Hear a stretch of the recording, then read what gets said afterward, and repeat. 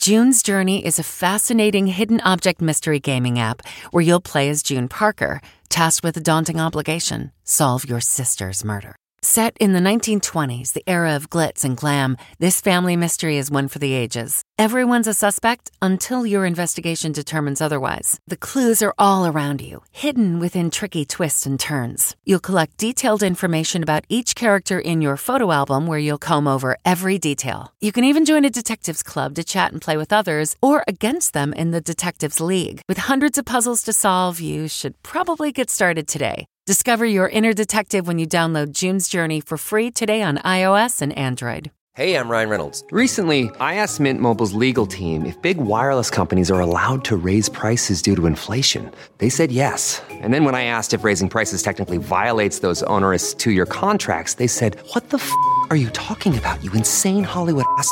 So to recap, we're cutting the price of Mint Unlimited from $30 a month to just $15 a month. Give it a try at mintmobile.com/switch. $45 up front for 3 months plus taxes and fees. Promo rate for new customers for limited time. Unlimited more than 40 gigabytes per month. Slows full terms at mintmobile.com.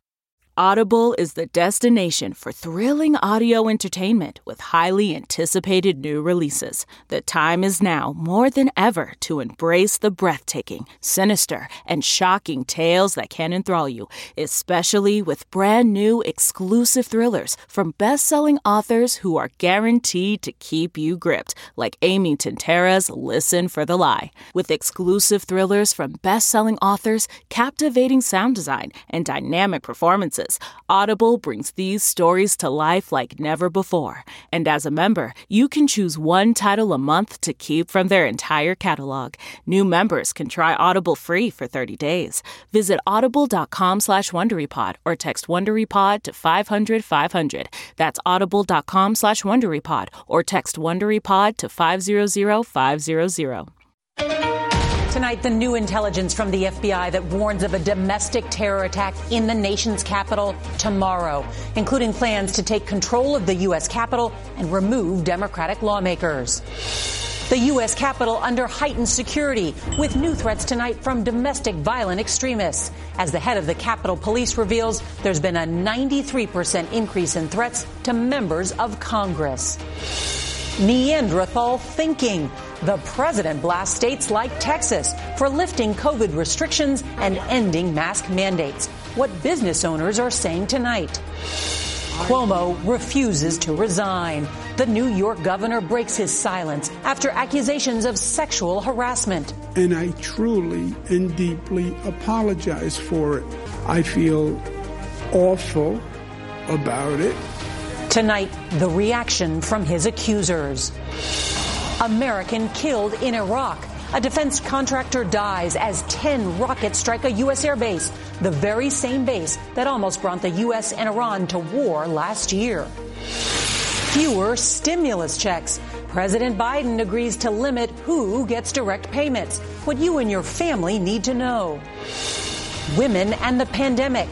Tonight, as women shoulder much of the COVID burden, we focus on Latinas and their families, who have been especially hard hit. Battle Royale. Buckingham Palace announces an investigation into Meghan Markle. Tonight, the Duchess of Sussex responds. And bridging the digital divide. A mom's crusade to get every student a laptop. This is the CBS Evening News with Norah O'Donnell, reporting from the nation's capital. Good evening, and thank you for joining us. We are going to begin with news on a chilling and dangerous new domestic terror threat against the U.S. Capitol. Tonight, CBS News has obtained an FBI intelligence bulletin warning that groups have discussed plans to take control of the Capitol as soon as tomorrow, and that they are targeting Democratic lawmakers. U.S. Capitol Police say they also have evidence of a possible plot by a militia group to launch an attack in the next 24 hours. Now, sources tell CBS News that intelligence officials are focusing on groups that stormed the Capitol on January 6th, saying some are fixated on this QAnon conspiracy theory that Donald Trump is going to take over again as president tomorrow, March 4th. Well, that's the date that presidential inaugurations were held until 1937. Well, tonight, police and lawmakers are taking these new warnings of violence very seriously, and they aren't taking any chances. House votes that were scheduled for tomorrow have now been canceled or moved up to this evening, and security is being stepped up, including for impeachment managers. All of this as we're hearing for the first time tonight from the head of Washington's National Guard about restrictions he says kept him from deploying troops to fight back as the Capitol was under siege back in January. So a lot of new questions tonight. We've got a lot of new reporting for you and your family, and our team standing by. CBS's Jeff Pegues is going to lead off our coverage from Capitol Hill. Good evening, Jeff. And Nora, with the House canceling some business tomorrow, there are a lot of staff members here who've decided that they're just going to stay home. This is Capitol Police call for reinforcements as the DHS and FBI warn of the possibility of more attacks. Tonight, the Capitol locking down again ahead of more threats from domestic extremists, including many who attacked the building on January 6th. This new bulletin obtained by CBS News warns of more violence with little or no warning. The threat is driven by a QAnon conspiracy theory that former President Trump will be inaugurated tomorrow, March 4th. The acting chief of the U.S. Capitol Police said threats against lawmakers have almost doubled in the last year.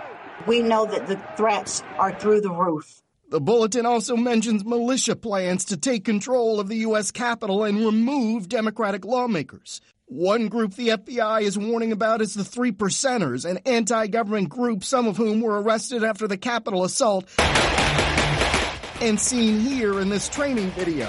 Security around the Capitol is being fortified because of the threats, with more police on duty, and the National Guard will maintain its presence. We have enhanced our security posture. You better run, cops! Meanwhile, law enforcement continues to face tough questions about failures in the response to the insurrection, including why it took so long for the National Guard to respond. The Guard's D.C. commander blamed inaction by the Pentagon. The Army senior leaders did not think that it looked good, it would be a good optic. They further stated that it could incite the crowd. Extremists have called tomorrow the true inauguration day. It'll be another real test for law enforcement that is still trying to learn how to confront this evolving threat. Nora. Jeff Pegues, thank you. And tonight, there is intense pushback against orders in Texas and other states to lift mask mandates and reopen businesses 100%. President Biden and public health officials say the timing of the loosened COVID restrictions couldn't be worse. We get more now from CBS's Janet Shamlian. Blowback from the Texas governor reopening the state was fast and furious. From the president, The last thing we need is Neanderthal thinking. To the CDC director. And the exact measures we have taken to stop the pandemic are now too often being flagrantly ignored. And on the ground in Houston, Harris County Judge Lina Hidalgo. I can't sit by quietly while somebody tells my constituents that everything's okay, that life can go back to normal, when I know those words will lead to death. You believe the governor's loosening of restrictions will lead to more deaths? Oh, I'm certain of it. Texas will be one of 16 states without a mask mandate. Mississippi dropped its requirement today. But businesses like Houston's St. Arnold Brewing Company won't be following the governor's guidance. We are going to follow the CDC guidelines. We disagree with that ruling. How do you think your clientele will react to your keeping your masks thing in place? So far, the reaction has been overwhelmingly positive. It's really adapting on the fly. And I think bars and restaurants and businesses have been doing that for almost a year now. Target, Kroger, and Macy's among retailers saying they, too, will still enforce masks in stores. CBS News has learned the CDC will release guidance tomorrow on what fully vaccinated Americans can do, including small gatherings without masks. Governor Abbott pointed to increased vaccinations, a one-day record this week. But with a population of 29 million, the state ranks among the last in doses administered per person. Texas now reporting about 7,000 new cases each day. That number was 5,000 a day when the governor reordered a lockdown last summer. 95% of people in this state have not yet received their 2 vaccines. We've got a long, long way to go. We know that the virus hasn't disappeared, and we got to continue buckling down. Even as they will continue to observe social distancing and masks at St. Arnold's, it's important to note that there are a lot of people in Texas who are very happy with this decision, overjoyed even. They say they're ready to get back to normal, despite the medical guidance. Nora? Janet Shamlian, thank you. All right, tonight, 2 former aides to New York Governor Andrew Cuomo are rejecting his apology. They are among the 3 women who accuse the governor of inappropriate conduct. Cuomo says he's sorry and embarrassed, but he won't resign from office. CBS's Jerika Duncan reports tonight from Albany, New York. I'm not going to resign. Pushing back against calls to step aside, New York Governor Andrew Cuomo publicly addressed the sexual harassment firestorm involving 3 women. I now understand that I acted in a way that made people feel uncomfortable. It was unintentional, and I truly and deeply apologize for it. I never touched anyone inappropriately. One of the women, former staffer Charlotte Bennett, claims the governor asked her last summer whether she was monogamous in her relationships and if she had ever had sex with older men. What he did with Charlotte is classic sexual harassment. Deborah Katz, Bennett's attorney, is speaking publicly about her client for the first time. She reported his behavior to his chief of staff and then spoke to his legal counsel and detailed the harassment. And it is inconceivable that he did not know that this behavior was very harmful to her. The 2 other accusers claim Governor Cuomo did touch them inappropriately. Former staffer 36-year-old Lindsay Boylan claims Cuomo kissed her without her consent. And Anna Ruck, the most recent accuser, released this photo and claims at a 2019 wedding reception, the governor tried to kiss her. You can find hundreds of pictures of me making the same gesture. If they were offended by it, then it was wrong. For the governor to say, I never touched anybody inappropriately, the world saw that picture. If today he took the microphone and said, I've looked at that picture and that was inappropriate, and I clearly touched her inappropriately, and I'm sorry, I'd have a lot more respect for his position.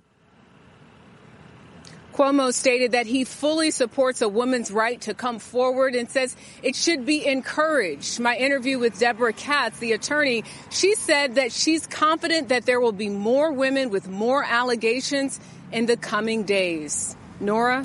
Jerika Duncan, thank you. Tonight, urgent discussions are being held at the White House and Pentagon about how to respond to a rocket attack on an airbase in Iraq that houses U.S. troops. An American contractor died of a heart attack. We get late details tonight from David Martin at the Pentagon. You can see the tubes from which the rockets were launched and what the backblast of the engines did to the truck which carried them into firing position.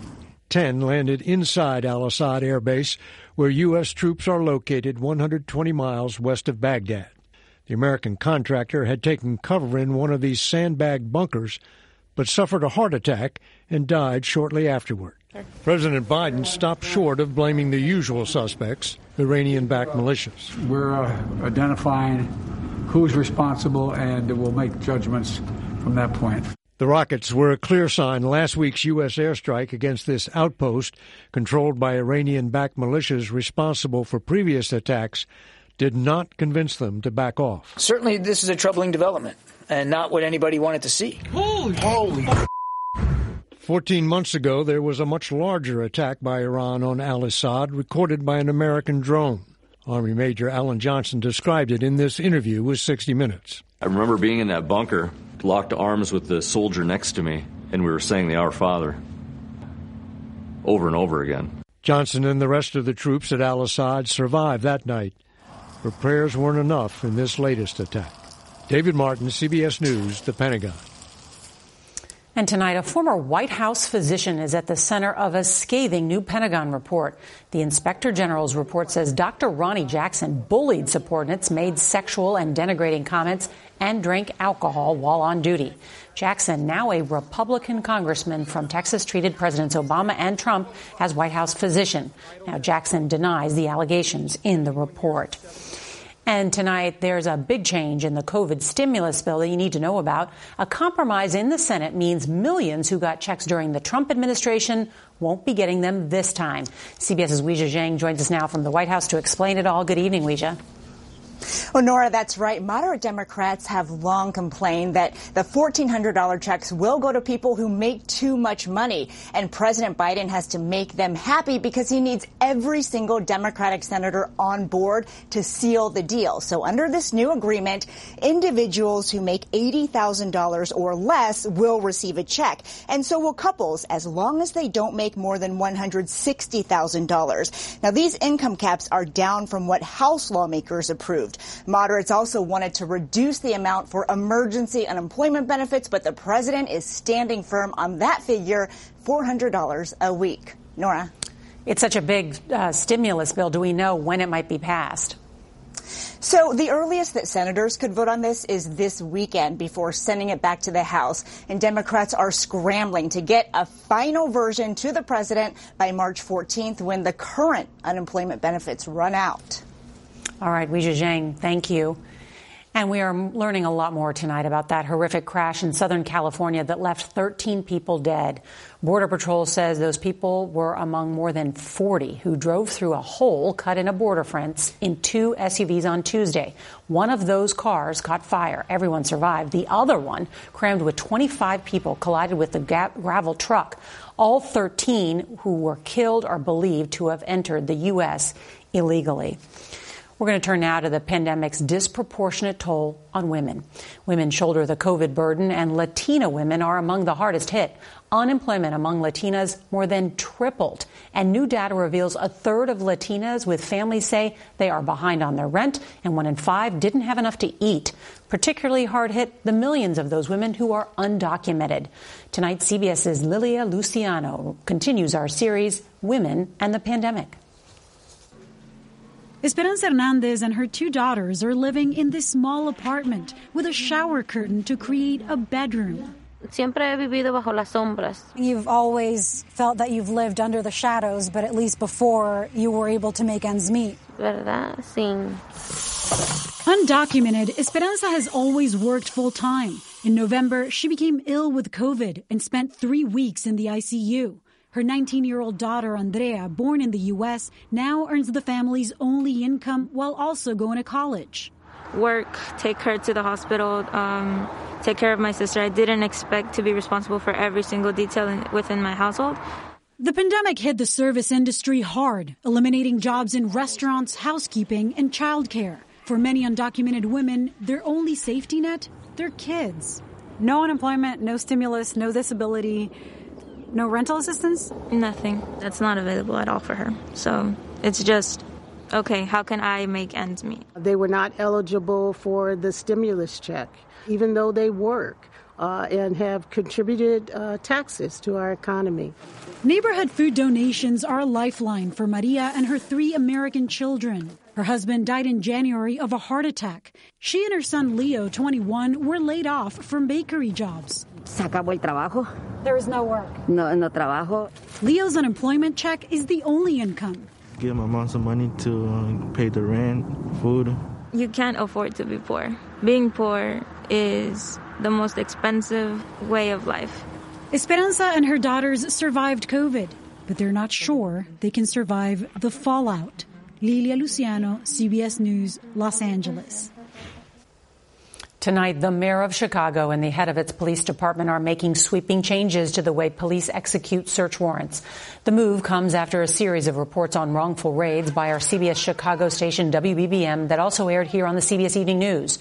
For the first time, Chicago police will begin tracking these wrongful raids that result from faulty information, such as the violent raid on an innocent woman who was undressed and getting ready for bed. All right, tonight Buckingham Palace is taking the rare step of investigating a claim of bullying against Meghan Markle, the Duchess of Sussex. The Times of London reported allegations that Markle drove out 2 personal assistants. A spokesperson for the Duchess said she was saddened by this latest attack on her character. We've learned that an estimated 4.4 million households with students lack consistent access to a computer. Can you imagine that? CBS's Vladimir Duthier on a woman who's trying to even the score.